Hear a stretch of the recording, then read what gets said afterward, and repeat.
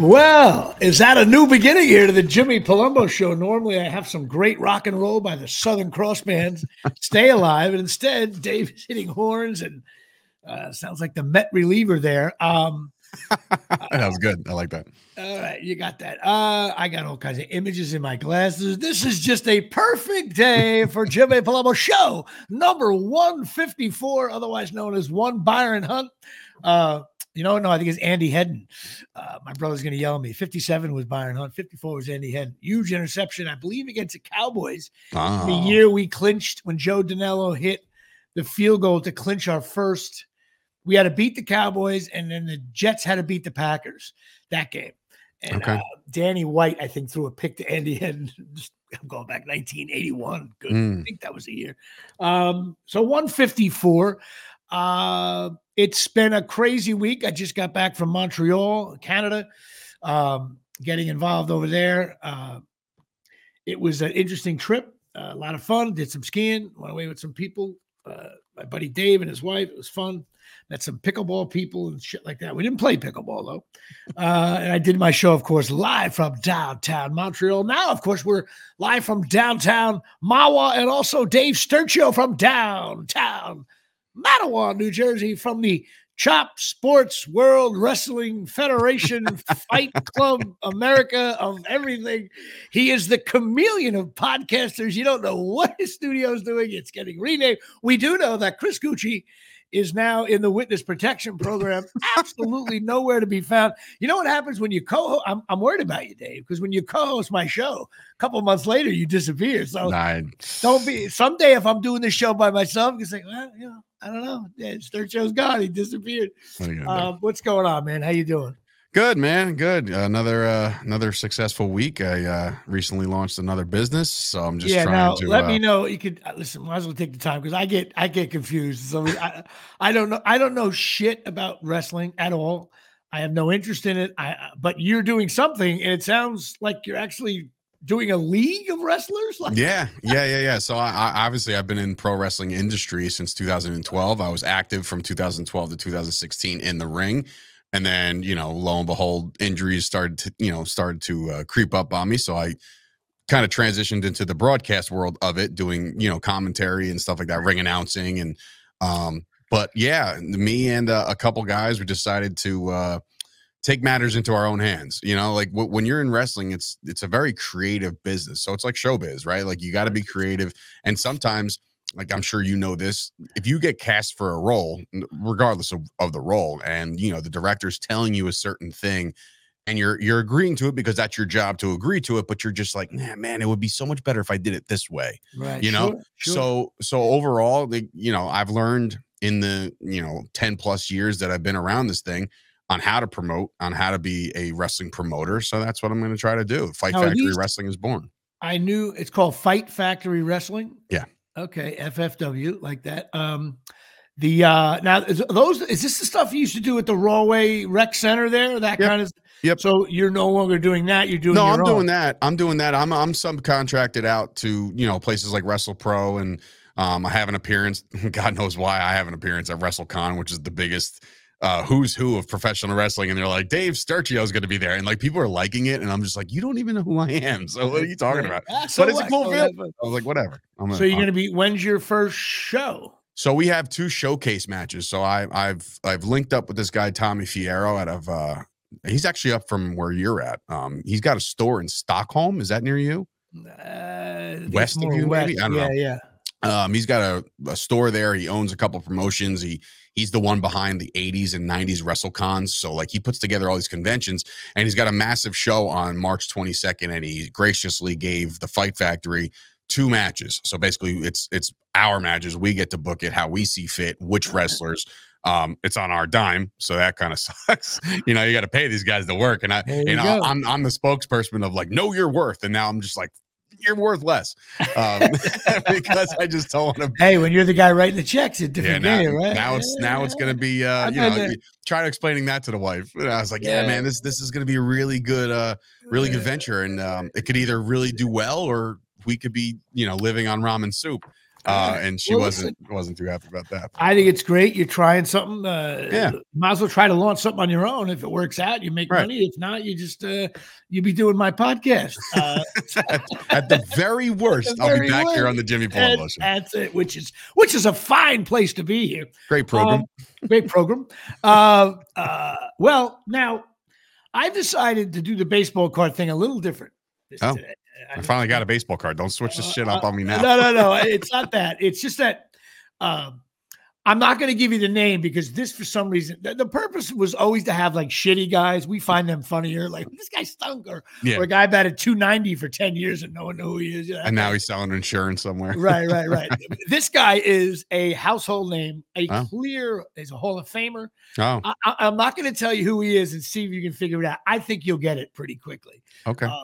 But all right, and this is sponsored by Absolute Eyewear down by the train station in Woodbridge, New Jersey. Go see Absolute Eyewear for all your eyeglass needs and other things. Go talk to Janine and Craig in Woodbridge, New Jersey. All right, so this guy's a Hall of Famer. Played 22 years in Major League Baseball, 1973 to 1995, okay? He played with the Padres, the Yankees, the Angels, Toronto, Minnesota, and Cleveland. Lifetime batting average 283, 465 home runs, 3,100 hits, 1,800 RBIs. Had 11,000 at-bats here at Shea. One World Series ring. Not going to tell you who to give it away, maybe. 12 All-Star games, 7 Gold Gloves. He was on the Yankees. He was traded in 1990 for Mike Witt. A shitty trade. But he batted only 208 in the postseason. 2 home runs in 26 games. And he was 1 for 22 in the 1981 World Series. But he did get the winning hit in the 1992 series with the Blue Jays against the Braves. He also went to University of Minnesota. He played hoops and baseball. Won a Big Ten championship in basketball. Now, he was drafted by 4 teams in 3 different sports. Major League Baseball, NBA, ABA, and the NFL. The Vikings took him in like the 7th round. In 1981, he was the highest paid player. In 1980, well, I can't give this away. And he was in a battle for a batting title with someone you also know. And he also was not a favorite of George M. Steinbrenner. I also hated him. I didn't hate him because he came after Reggie, and I was a diehard Reggie guy, and he was the new star after Reggie, and I'm like, but this guy was a 9-tool player. There's nothing he did shitty. Just a great player and played long. He's a Hall of Famer. He deserves it. And probably could have made the Hall of Fame in all 4 sports. I mean, when you get drafted by the ABA, the NBA, I mean, that's just classic. And the best part is he was once traded for a player to be named later, but then the strike occurred in 94. And in order to settle the player to be named later, the 2 GM just went to dinner and the other team picked up the tab. So he got traded for a steak at the end of his career. So that's it. Nice. I can't believe you don't know this guy yet. Oh, I didn't. I was waiting for you to stop the description. I was going to guess. You know who it is? No. Oh, man. What position? Is that allowed? Outfield. Winfield? No. Yeah, Dave Winfield. Oh shit, man! I'm not even that good of an old school your time, baseball guy. Yeah, Dave Winfield. I kind of figured as soon as you actually said Angels Yankees first, and I was like, is he talking about Reggie again? No, right? He played. Well, he was a big trade. They got him from the Padres. That's the Yankees, but he had all kinds of issues with Steinbrenner. Steinbrenner actually got banned from baseball because of Steinbrenner paid a guy, Howard Spira, $40,000 to dig up dirt on Winfield. And Winfield really, at the end of the day, Winfield didn't really, he's actually like a decent guy. He played hard, a little bit like Patrick Ewing in that kind of regard. He played hard and, his stats, can't deny it. He also got a double in the 8th inning of the ninth inning. You said something about the Blue Jays World Series, and I started going Joe Carter, but I was like, nah, I can't be it. That's what he was able to do. But he did bat 208 in the what do you call it? in the World Series. postseason. Oh, In 1981, when you lost to Fernando Valenzuela, Yankees, Dodgers. Yankees should have won that series. But like Reggie was hurt, and I think Nettles was hurt as well a little bit. And Winfield just went 1 for 22. And, in Steinbrenner's world. Way to pick up the slack, Dave. If you're the highest paid player in baseball and you go 1 for 22 in the World Series and your team loses, welcome to the show. So that's it. Dave Winfield is my guy. It goes against my whole code of, it's supposed to be a shitty guy. And this is his card here. It's the all-star card here. And this is his 1980. Oh, I have a Willie Randolph card just like that. Yep. So he played with Willie. All so right. That's it. Who do you got? Well, on the shittier side of things, as far as baseball players are concerned, I too have drawn a Yankee. But it's an older Yankee. Started with the A's back in 1974. Played with the A's for 3 years, the Rangers for 2, the White Sox for 3, the Mets for 1, the Braves for 1, 2, 3, 4, 5. And then the Yankees, according to this card, in 1986. Fun fact about this guy, as sometimes the cards decide to give fun facts. Him and his wife have 3 children. That's the fun fact. That is it. He's a 74. They were good. They were good in the A's. He's a 278 hitter, according to this card. I don't know how many more years he played. He was I don't even know what the fuck position. I should know this. I suck. I should know this because he played with the A's. He was probably good. No, well, yeah, he played with the A's in 74, 75, 76. They were in the World Series and all that stuff. Okay, so then it looks like his longest stint was with the Braves between 81 and 86. 81 and 85, and then he went to the Yankees in 1986. What position? Outfield. I don't know. Number 15. Claudel Washington? Oh, Jimmy Palumbo. And Claudel for 3. Wow. I knew there was a guy. Yeah, nice. He was just a skinny guy back on the A's. He was a fast guy. Claudel Washington. Good. That was a good pull by me. Getting involved here from downtown Mawa. Is there any more of a satisfying feeling when you nail some kind of trivia question? It's the best. As a matter of fact, my friend Neil Goldhaber wants to come on the show. I'm going to put him on in a couple of weeks. He's my old frat buddy, and he's one we had season tickets to the Knicks I've told you about with Jordan's first year. We were in the upper deck going like, this guy, he's just a scorer. Like, so he wants to come on the show, and I'm like, all right, I put friends on the show. Why not Neil Goldhaber? I'm here listening. So anyway, Dave Sturcho, of course clearly you're wearing a Knicks jersey. I'm wearing a Yankee jersey. So, but we have bigger news here. Matter of fact, a spokesman for Joe Rogan has been texting me all morning. Oh boy. As Patreon is officially at the 40 mark. Wow. With Jeff Fulgioni getting involved here. Do we know Jeff? Do we know him?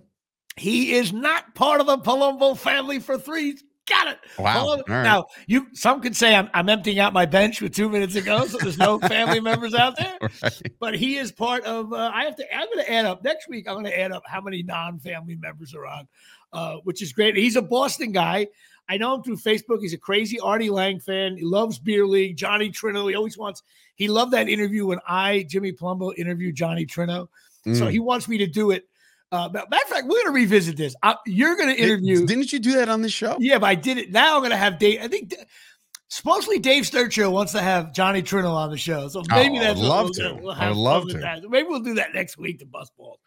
No, we can't. Next week, you have a very special guest. No, it's not. Yeah, we'll go with special. We'll go with special. Pat Volkemer will be coming on to do the Oscar material if he ever gets back in touch with me. He's in hiding. He's in hiding for his 15th bad take on Chop Sports Facebook group. We were supposed to have Paul Borghese back on today, but he ran into some family stuff. He just couldn't get there in time. I said, no problem. I'll have you on soon enough. He's got a bunch of more stories that we didn't get to last time, so he'll be back on. Hope everything's going okay for you there, Paul. But so Jeff Fulgioni, no, I'm getting it wrong. It's not Fulgioni. It's Fulgioni.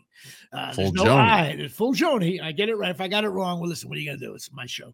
But he's a big Red Sox fan, Patriots, Bruins, Celtics, all that awfulness. But he says he's a closet Thurman Munson fan, so I got to kick out of that. And he loves Artie Lang, and he joined the Patreon, so I had to give him a big shout out. He wanted to be Gale Sayers at number 40, which those of you scoring at home or anybody who's near death would remember Gale Sayers, number 40 on the Bill Bates. You're going to go with Bill Bates. Okay. Well, that's it. So Patreon news, getting involved here from the Omni. Well, listen, bottom line is I got to 40 on the Patreon. I'm rolling in it. I appreciate all the support. And of course, on the show, you and I are always chasing miracles with your wrestling stuff and my Jimmy Palumbo Show. But if you're going to chase miracles, Dave, you might as well go to chasingmiracles.com. Get those stem cell patches. It's the shit your body needs. Trust me, I wear them every day. I've been feeling pretty good at myself. I lost about 11 pounds here from the Omni. And these things help. They're non-invasive, no needles. You can still pee in the cup. They don't do anything. My mother used them. She avoided knee surgery because of these things. These things work. Check them out. ChasingMiracles.com. Talk to Tommy and Donna. Get them on the phone. They'll talk with you. They're good people. They love the show. They love me. I love them. It's all good stuff. And Serena Williams getting involved. She uses these things. So that's very cool. Well, of course, yesterday we had to get on the phone briefly or texting. I forget what we were doing. I turn on the S Network and there's Yankee baseball. And as soon as you see that, you're like, this is, I really think I love the NFL and the Giants and everything, but you know what? I know NFL is king. I get all that, but baseball is just, there's something, I don't know. It's just, how can you not be romantic about baseball? Yeah, man? Baseball is just, and of course, the best player in baseball, Giancarlo Stanton he looks thin. He looks mean. He hit a rope to center field, which I thought was going to fly over the guy's head. And then he hit a fly ball to left. So I knew he was definitely on it. And of course, I think he hit a chopper after that, but he didn't strike out. He looked okay at the plate. Juan Soto looks like he's Willie Mays now. It's really going to be fun. If, Soto, Judge, and then Giancarlo, who's going to be batting 8th at the end of the lineup. That could be like if you're Giancarlo Stanton, you got to be like, if I just stay healthy, I sit way in the back. And that's the goal this year for him, man. All he wants to do is play a full season. He spent 31% of last year on the IL. Yeah, and if he comes, I thought he looked like he was in better shape. But Soto and Judge and it should be wild. Also, this kid Spencer Jones hit a bomb on opening day there, Grapefruit Lube Day, anyway. So the Yankees, listen, Rodon looked good, but like this is spring training. You're up against guys who played for Tulsa University last year. So, but I love the split squad games. Like I would totally be a split squad. I mean, like the game that's on, yes, I would end up in Clearwater playing against like the Indians and like you're just simulated. All you are game. Is the Meredith Marakovich update. Like, oh, by the way, Marcus Stroman got tuned up on the other channel. Meanwhile, over here on the TV, Jimmy Palumbo 3 for 3 in Clearwater today with a couple of choppers that got through. We have no video of that. But so it's good to have baseball back. Hopefully we could, I guess we got about another month. Well, they're actually opening up, I believe, March 28th. So about a month from now. We got 30 days away from baseball. Love it. Rutgers hoops. Well, they won a couple of games in a row. Everybody was getting involved, and then they lost 2 in a row. They got smoked by Purdue. They got smoked by Maryland. Everybody, this season has just not been that good. I don't know. They're just not that good. They don't score. They had 18 points at the half against Maryland at home. Now, I'm sorry. 18 points in your own building. And that lasted until 2 minutes. It was like 17 minutes to go in the game. They still had 18 points.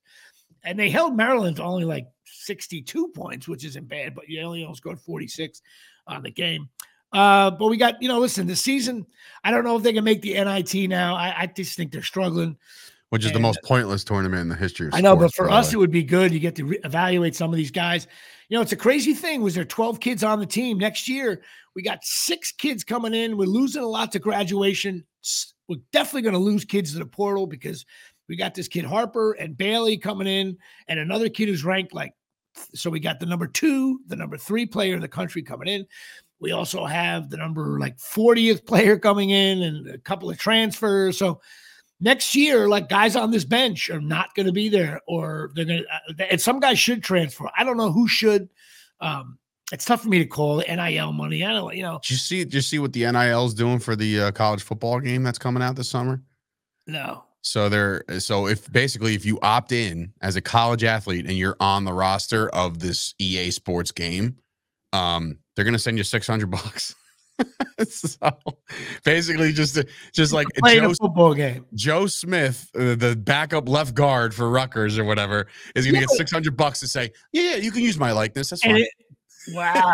Yeah. But you know what? That's such a dangerous thing. If you get hurt, I think you're going to get kids from like Rider College and Ramapo College. Submit there. You have to submit. Like, so obviously you have to be somebody of note, and your football team has to be, relevant on the game, like the game itself. Like you can't play, like you could play Rutgers versus Penn State, but you can't play Rutgers versus fucking Rowan. You know what I mean? Like Rowan's not going to be a whole team or just like an all-star team? No, the whole team. Like every single player has the option to opt into EA Sports game, meaning like Wimsat. Like if his dreads are on the game, like, and it looks like him on the video game, he's going to get $600 just for being on the game. All right. Well, all right. You get to have a. This was the long holdup for this game. There hasn't been a college football game since I believe 2014. I get it. Well, I don't. You know what'll make me nuts? Wimsat will still throw an incomplete pass even on a video game. So. All right, man. What's that? Wait, hold on. I'm getting breaking news that Jimmy Palumbo's been banned from another Facebook group via his critique on Wimsat. I think it's great if Rutgers can get on any of those games. I missed the whole video game thing. That was just before my time. I drove by the stadium the other day coming back from, I don't even know where I was coming back from, but I drove by Shy Stadium, and I was like, man, I hope Jimmy invites me a couple times this year, because I think I'm going to be like pumped to see some Rutgers football. Yep. I got to get you to a basketball game too. I want to go to the rack 100%. You'll love that. Matter of fact, maybe Thursday night. Let me know if you're around. It's possible. All right, the Knicks. Now, I know this show's not live anymore, but I watched the recent Knicks game against the Pistons Monday night. I thought the last 20 seconds were the craziest. First of all, I was making a joke. I sent a text earlier. The Pistons only have 8 wins. They're the worst team in the league. Yeah. But 8 wins? That's they're fucking awful. The 1 year I thought the Knicks didn't win a game all year. I think they had 19 wins. It's 8. But they also got the guy from the Knicks. They got Grimes. So since the trade, they have better players now. So I think they'll win a few games. And they played well against the Knicks last night. Still in the NBA. It's not like they're talentless. You know what I mean? End of the game. First of all, I know the controversial foul call. By the way, I thought the ref could have called 4 fouls in the last. Did you hear the coach afterwards? The coach had a legitimate. And he was right. The guy just dove into him. But more importantly, no one talked about this when Hart was at the line, or Hartenstein. Am I getting this wrong? That was Hart. Hart was at the line, right, with 3 seconds to go, or 2.6 seconds to go, up by 1. He missed the first free throw. Okay. So now he's still up by 1 more to go. He missed the second one, but the rebound came right back to him. Okay. And there wasn't really a Piston near him. All he had to do was dribble backwards and the game's over. Instead, Numbnuts took another shot.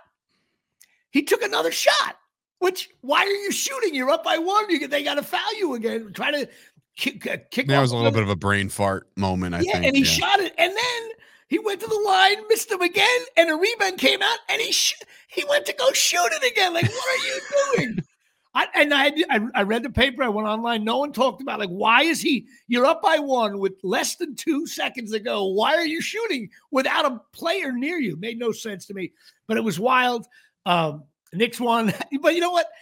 Again, Knicks fans, it's abusive to us. It really is. Like, everyone's like, "Oh, the Knicks." I'm like, yeah, but there's nobody other. Like, I played 7 minutes last night. I don't understand. there's no Randall. There's no OG. I read today, as a matter of fact, OG back in 3 weeks, and apparently Randall. There was like a little bit of a small rumor that he'd be done for the year. He might get surgery or something. Yeah, but nah, he'll be back this year.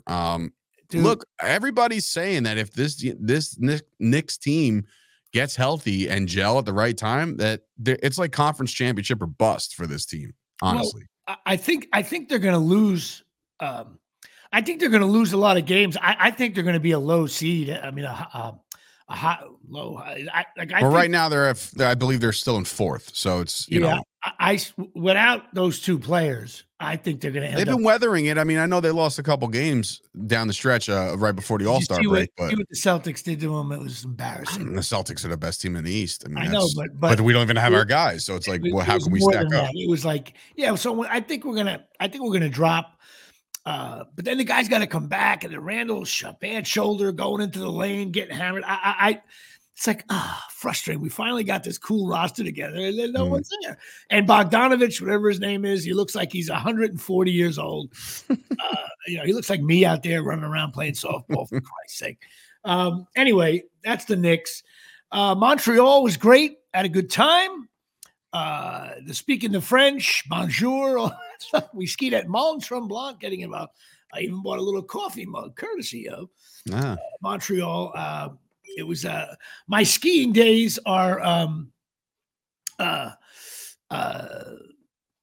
you're in one piece. You're in one piece, so I figured you did all right. I am definitely at the end. I look a little bit like Mays in '73 now. It's that'll do it here. I can still ski, but you know what? My foot was hurting. My back was hurting. All I wanted to do was go to the bar and look up at the beautiful mountain and drink. I was like, I played a guitar. It's like lift tickets are $150, and I did like 3 runs. That's $50 a run. Like I'm at Great Adventure or something like that. But is it really $150? I think it was 130. Some places are more. 180. Wait, just to get lifted up there? Lift tickets. Yeah, lift tickets. Now, once you come back down, do you have to pay again? No, it's for the day. Oh, but still, I know, just fucking walk. Well, you can't. Listen, but the skier was back in my father's day. He walked up the hill both ways, no both feet, ways, yeah. no shoes. Come on now. That's going to be our next podcast. It's Sturcho and Palumbo live from downtown Campco Mountain, where Dave's going to attempt to. You ever skied before? No, I've not. It'd be great to watch you stumble all over the place. There's no way. I don't have look, I quit basketball at like the age of 14. I knew my role. Like I was either a power hitter or a tight end. I watched you play softball. So even your skills there are you know what you are? You're a professional wrestler. You're 7 years old at the time. You're a You had trouble even doing it in Beer League, the series, which, by the way, we're anticipating Beer League, the series. According to sources unnamed. Sources unnamed are saying that Beer League, the series, will be in our possession by tomorrow or Thursday. Okay, that's the pilot. We're looking forward to that. I just want to see the fucking thing. I'm jonesing. I say it's not ready till next week here, Shay. I feel like, you know what? I feel like we have like a 6-game lead with 9 to play. We're looking, all of a sudden it's like a 2-game lead with 5 to play. With a big 3-game series against the Bo Sox. Anyway, that should be exciting. We're going to figure out some stuff there. And of course, your friend and mine, Absolute Eyewear, 42 Main Street, Woodbridge, New Jersey, 732-326-3937, full service opticians. They got everything over there. Go down by the train station. Go talk to Craig and Johnny. They have Ray-Ban, Coach, Ralph Lauren, Dave Sturchio's Jimmy Choo, Silhouette, Michael Kors Light, Vogue, Maui Jim, Costa Del Mar, and Charles Oakley hangs out at the store. Why do you even half smile on that? I don't know. They got glasses for every budget, including mine. Discounts for seniors, $100 off a complete pair. If you mention Jimmy Palumbo, Dave Sturchio, Chop Sports, if you mention the word podcast, if you mention that you grew up in Woodbridge, anything, mention my old friend Stu Jago, you get a discount. God rest his soul. They're open 5 days a week, closed Wednesday and Sundays. And that'll do it here from the Omni in terms of Absolute Eyewear. Go talk. Oh, let me give you the number. It's 732-326-3937. Go check them out. All right. Well, it's time for, I guess it's time for a little segment we do, sponsored by CornholeLevel.com. Now, Dave, tell us about this new segment. Well, the new segment is a couple weeks old now, and I'm really enjoying it. I think the fans and the listeners out there are enjoying when Jimmy decides to peel back the curtain just a little bit, kind of give us an inside look as to, the different elements to acting, whether it be a sitcom or a movie or a commercial or whatever. So this week on Jimmy's credits, we have Rescue Me. Rescue Me was Dennis Leary's baby. I'm a big Dennis Leary guy. I think he was, well, I mean, back then I was. I haven't heard from him in a while. I don't know. I don't know where he's been. I don't know what he's up to now. Yeah, I'm not really sure. We should call him. We'll call him. We'll have him on the show next week. There you go. Dennis Leary, Rescue Me, Firefighters, like all those shows have intrigued me pretty much my entire life. I've never been one of those guys that can like sit down and like on a Thursday night at 7:00 and watch them all. I usually binge them all. But Rescue Me was around for a little while, and I chose this one because it looks like you had some kind of reoccurring role on this, so that you were there multiple episodes. Because a lot of Jimmy's credits on IMDb, say 1 episode, 2, 1, 2. This one said 3, so I was like, oh, you know what? Let's peel back Rescue Me. I was recurring for sure. Rescue Me was in 2007. I played Brian. It was season 4, and I was episodes 11, 12, 13, all part of my Jimmy Palumbo in the season finale of shows, which was Rescue Me, ER, Friends, and I'm forgetting one other one. So I don't play to the last game of the season. I'm like Mariano Rivera. I come in to close the damn thing. Start playing Enter Sandman as he comes onto the set. Right. Forget about. That's why I'm broke. But it was yeah. Sometimes I come in to close and we're up by 6. And then Palumbo come in, scatter 4 hits in the 9th, give up 2. We still win by 4. But it was awesome. It was season 4, episodes 11, 12, 13. And it was great. You have Dennis Leary was there. John Skirty, who played Lou, he was on the set with me. I really met some cool people, especially Harry O'Reilly. Harry is a great guy, really good actor. He was in Hamburger Hill, a ton of other stuff. And we just hit it off. We were part of 4 guys. It was me, Harry O'Reilly, this actor Don Spark, who was a classic old character actor. This kid, was younger than me at the time. Dylan Chaffee played Cunningham.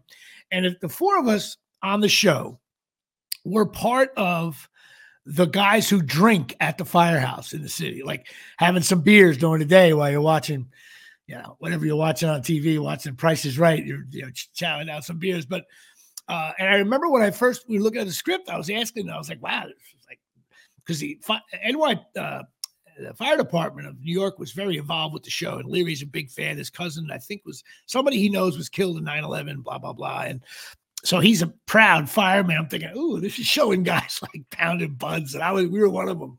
And then we like sleep it off. Then sometimes the bell would ring, and the guys would know who's got a buzz on, keep him in the back, just that kind of thing.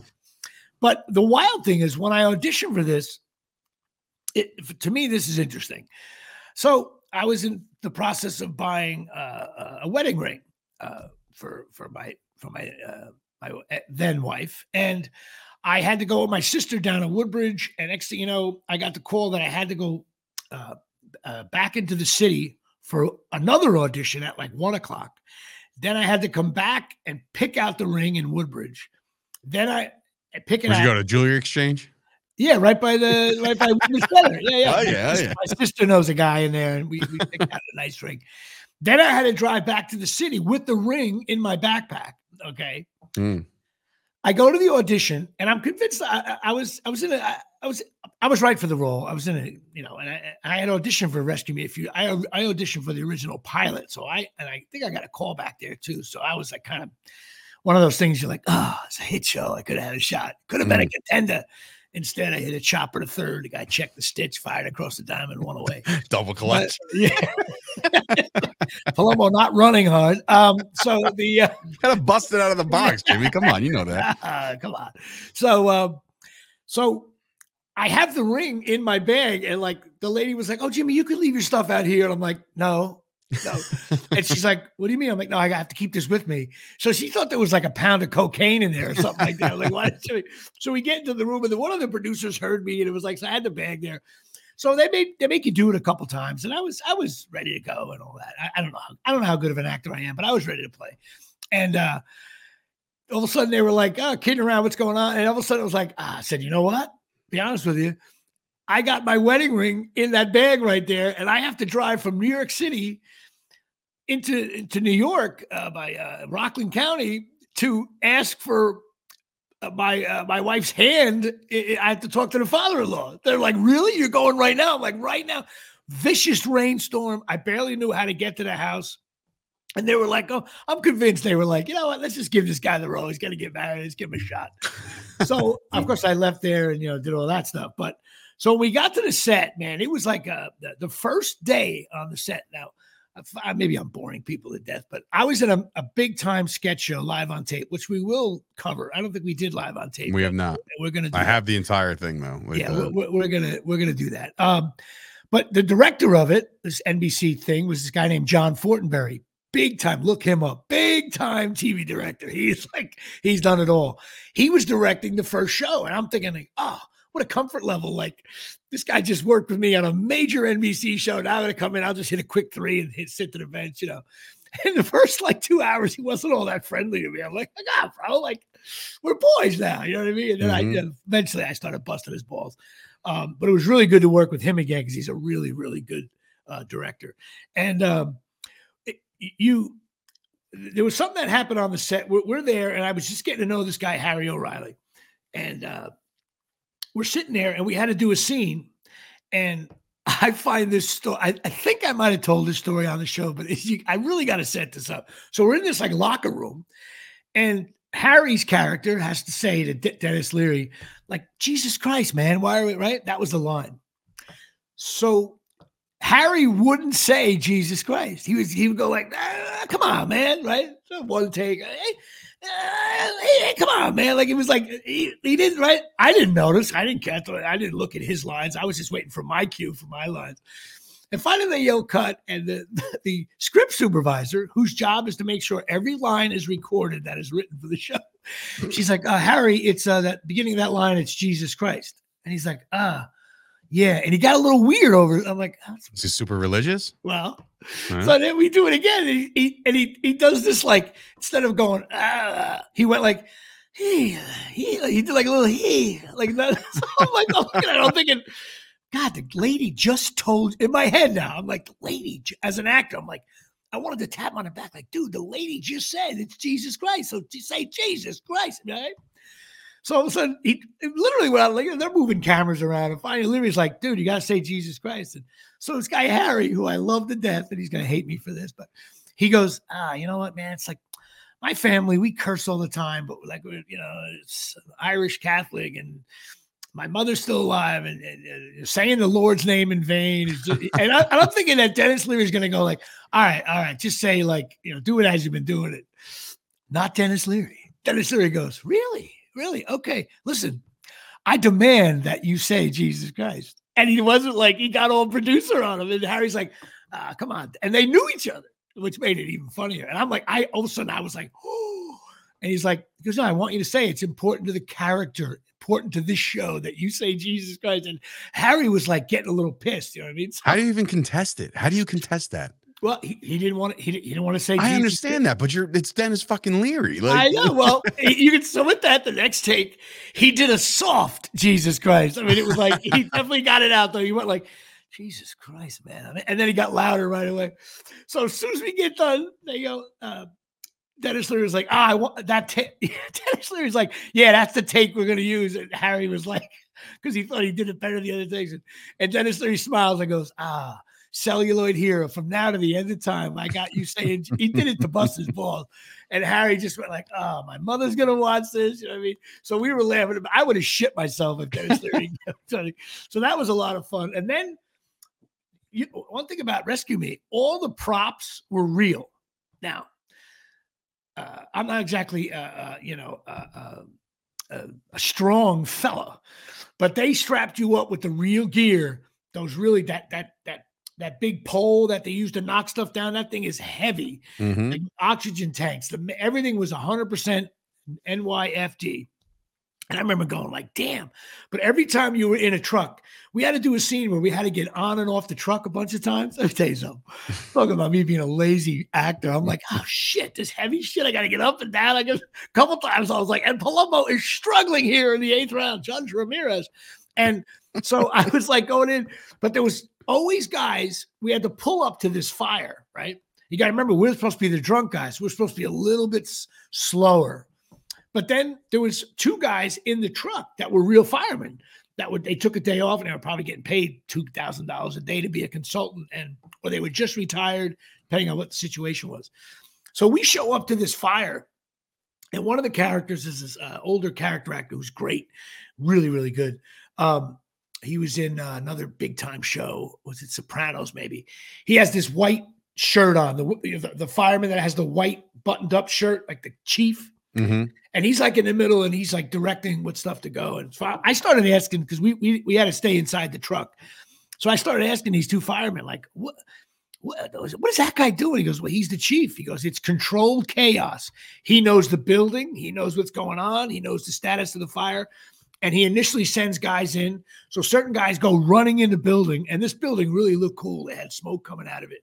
It looked like, oh, shit, I didn't want to go in there as an actor. And so he was saying, the guy is like directing traffic, where to go. And I'm like, wow, that's really what they do. He goes, yep, that's their job. Everybody says, oh, these chief, they don't do shit. But when a big fire's going on, these guys know what's going on. But then there was another truck that didn't move at all, had the lights on.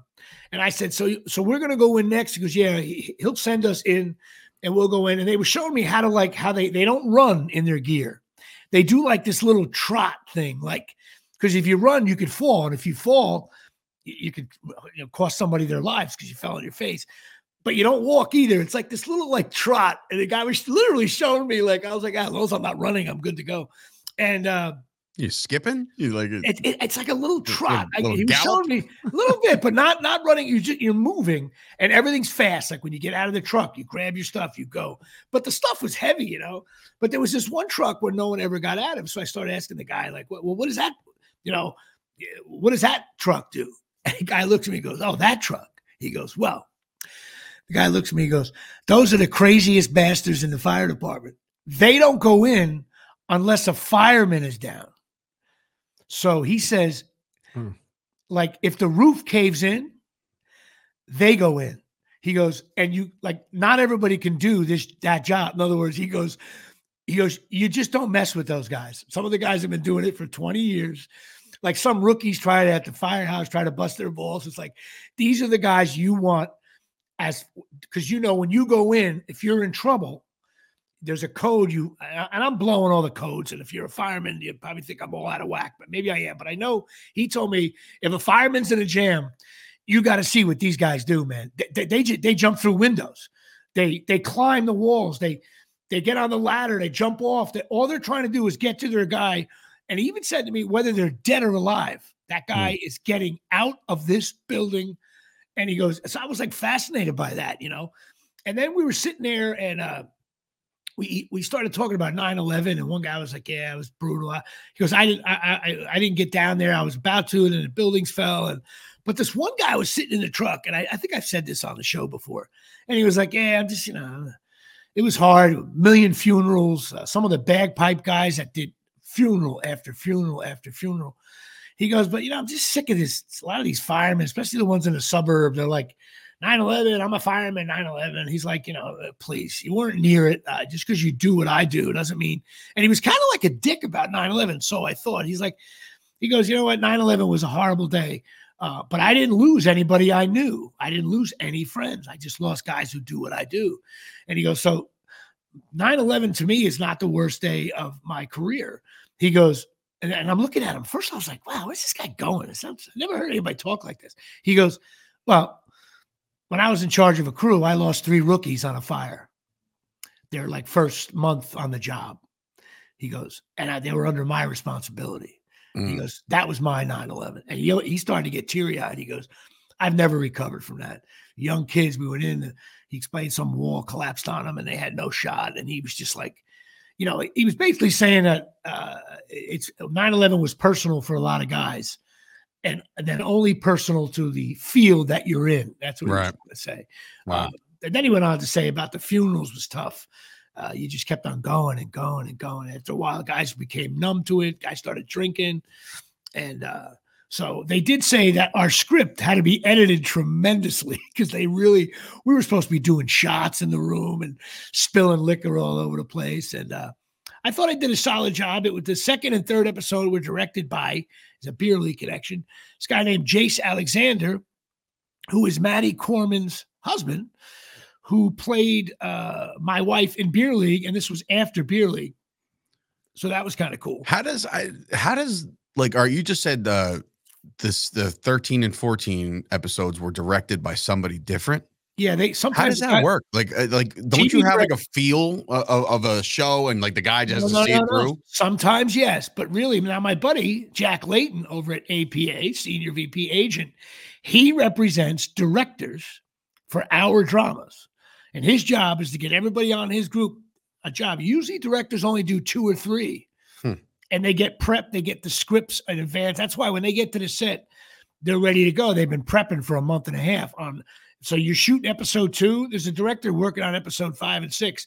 Do you notice the significant differences between the two? Like, all right, so you're on episode 12, and then the new director comes in for episode 13. Do you see a difference to the average viewer? I'm not so sure, but there's definitely a feel difference. And I remember, and this is starting to get blinded now with streaming and the TV being close to film now. But a TV show is a executive producer, writer forum. The head writer, the showrunner, as they call it, because back in the day, the showrunner had to run the show over to the network. Yeah, no, I know what that is. Yeah. So that's how the name came. It's more of a writer's medium, and the director's job is to direct everything that the writer wrote. Whereas a film director, so those guys got to be like they together, director and writer have to be like in one. Yes, and they have tons of meetings for that. And plus, the producers sit in Video Village and they watch, and they've already discussed things, feel, image, and the director does put his own little spin on things, but not in the way a director does in a film. Got it. A director of a film is Bill Parcells. Everything, it's all them. That's why they got, they run the show completely. It's more of a director's a medium. But it's really cool. Like the difference between Fortenberry and Jace was different, but they all capture the feel, and they got bosses, the boss of the show, but it was interesting to work with him, which was cool. And also John Scurdy, who played Lou in it. He was great. And also Michael Lombardi, who played Mike on the show. He had an interesting character. Sometimes he was gay there, and he had a tough role to pull off.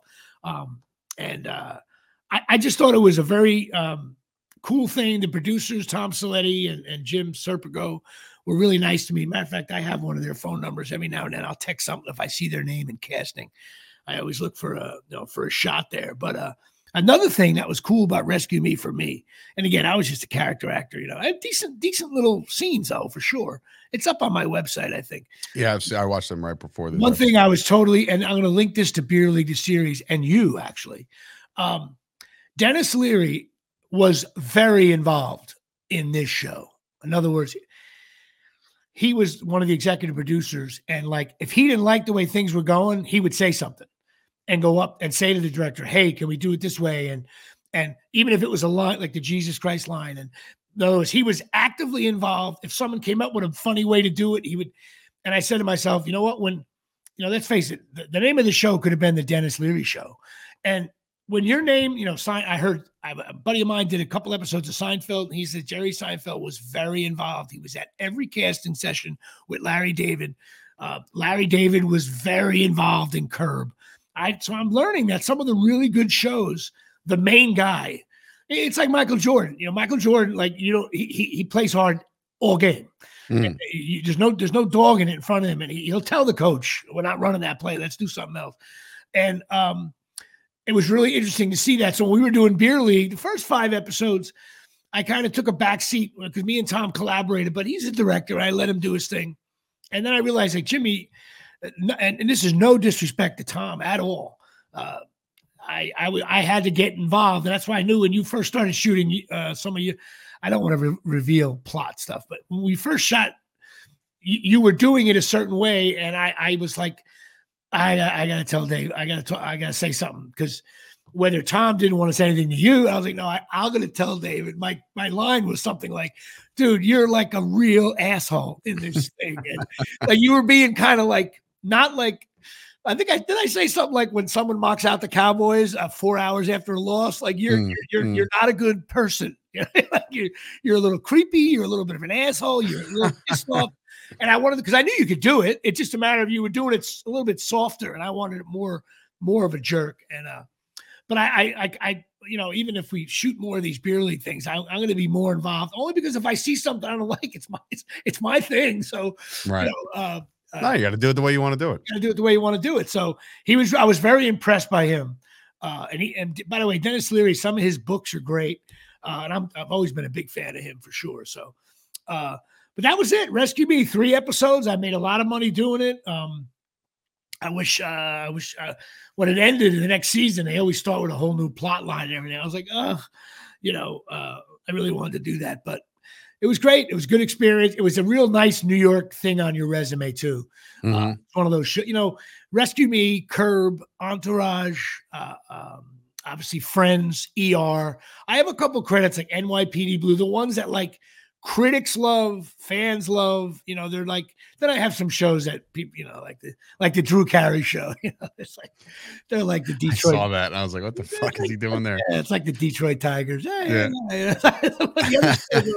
Like Miss Maisel, when I did that show, people were like, "Oh my God, you're on that show." She always want to book cool shows, and you want to do the scenes with the lead in it. So it was really cool. And of course, this guy, Don Spark, was so great. He was just a veteran, 285 hitter, come in there and slap a ball to right field. But it was a cool thing to do. Very, very, very cool. So that's it. Cool. That's all I got on Rescue Me. It was fun to do. And that, of course, is sponsored by cornholelevel.com. That's right.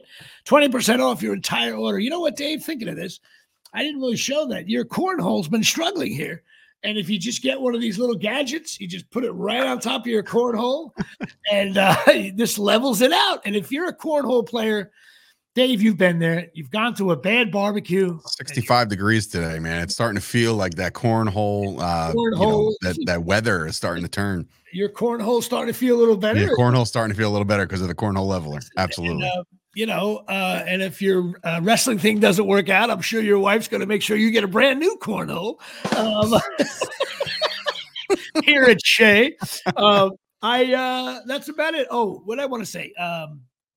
I sent you a scene from Gravesend. Holy shit. You got your ass kicked. I woke up to that. So I fell asleep last night and I woke up to it and I was like, oh, another scene from Jimmy. I was like, all right, I'll watch. And then I looked, you got the shit kicked out of you. It's the only show where every one of my friends who's Italian actor is in it over the 2 seasons. And I played a historical character. I played Lenny from Lenny's Pizza from the opening scene of Saturday Night Fever when John Travolta's walking down and he takes the 2 slices and he puts them on top that they order I play Lenny. And but boy, do I get a beat. And it closed, unfortunately, about 6 months ago. So not to spin this off into another like monologue or anything like that, because running low on time, but like when you get your ass kicked like that, that ain't you, right? Totally is. Here's what though. You got your ass kicked like that? Did you notice I had my leather jacket on? I look heavy. That's because underneath they put this like flak jacket. Oh, all right. So you can get the pipes to the stomach. Because the baseball bat has to hit my gut. Now, is that guy dead? Would that kill him in that scene? I don't want to reveal. All right, because I was saying they're pulling it back. The camera's pulling back, and I'm like, he looks pretty fucking dead. Lenny, by the way, I hate to do this as another credit, but we'll just do it. They put this drone. They shot that with a drone. Mm-hmm. I think of the little shitty drones you buy for your kids that are like $100. This was like an aircraft carrier, okay? And I see this jerk off running the drone, and they started off about 3 feet above my body, and they went up in the air. But let me tell you something. I'm saying to myself, hey, if this drone, if it like he hits, craps out, yeah, or he hits the down button instead of the up button, which we all do, like I'm gonna get. So I look at the guy. So they landed it for a second. They had to adjust the camera on it, and I'm like, hey, dude, listen, just saying, like, if that thing falls on me, I'm gonna be like, you got enough battery in that thing? I was like, I was not happy with that drone flying. Great shot, though. Great shot. But the funny thing, by the way, my line in there when I said, "Come on, guys, it's not Halloween." Yeah, it's fucking Halloween already, and I'm like, oh man, that's so Jimmy. Jimmy's playing himself. Like this is great. But you can see how heavy I am because I got that flak jacket underneath. Yeah, that's what we'll go with. Then they got to do the fake. Yeah, see that. But then the scene behind the pizzeria, at Lenny's. Uh-huh. It really was shot at Lenny's. Here's the best part about that. I know we're doing like 2 credits, but this is funny to me. You would think if you were a pizzeria and you're shooting a movie or a TV show, and you got to shut down for the day, right? Sure, yeah. No, not Lenny's Pizzeria. I was behind the counter and people were coming in.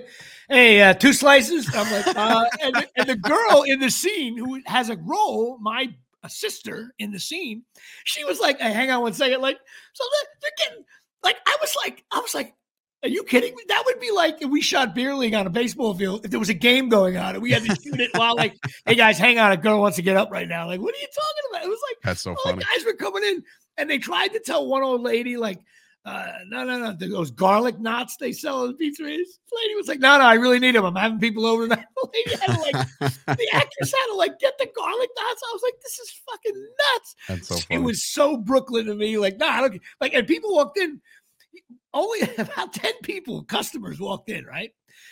Only one of them were like, oh my God, you're shooting a show here? That's cool. The other people, they were like, yeah, we're shooting a TV show. And they were like, oh, yeah, I'll take 10 garlic nuts. It was like, yeah, that's great. I hope you enjoy your show. Can I get 2 pepperoni? Exactly. She had to put them in the oven. The oven was hot behind me. I was like, this is nuts. That's so funny. Anyway, I did my scene with Louis Lombardi, who I think every time I do a TV show, I mean, it was. Yeah, I was going to say, that was like, at least for me, that's the 3rd time I've seen you with that guy. We couldn't get him to do Beer League, the series. So Louis, you suck, but I love you. Can you get him on the show? I want to talk to him, man. He seems like a fucking cool dude. I'm going to try to get Louis. Maybe we'll get him there you go. The week after Pat Volkenberg comes on. I can't do it to my father. That's the entourage line. All right. Pine Tar Bar and Grill, Fork and River, 609-489-4286. The best sports bar in America. Go check it out. Also, Lisa Ruane,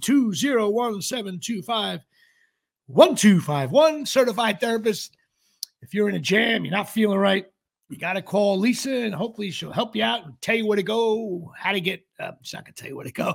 She'll tell you. You're in the right place. Yeah, you're right. No, just where she'll guide you and help you out. That's about it. I think that's about all I got here at Shea. Hopefully next week we'll have on Pat Volkemer, and the week after that maybe Paul, or when he gets back to whatever he's dealing with. And that's it. So Yankee baseball is officially spring training. The Knicks want to talk it over, and it's all about Colonial Penn checks coming in, so I can pay for all this. Good night, everybody. Good night, everybody. We'll see you.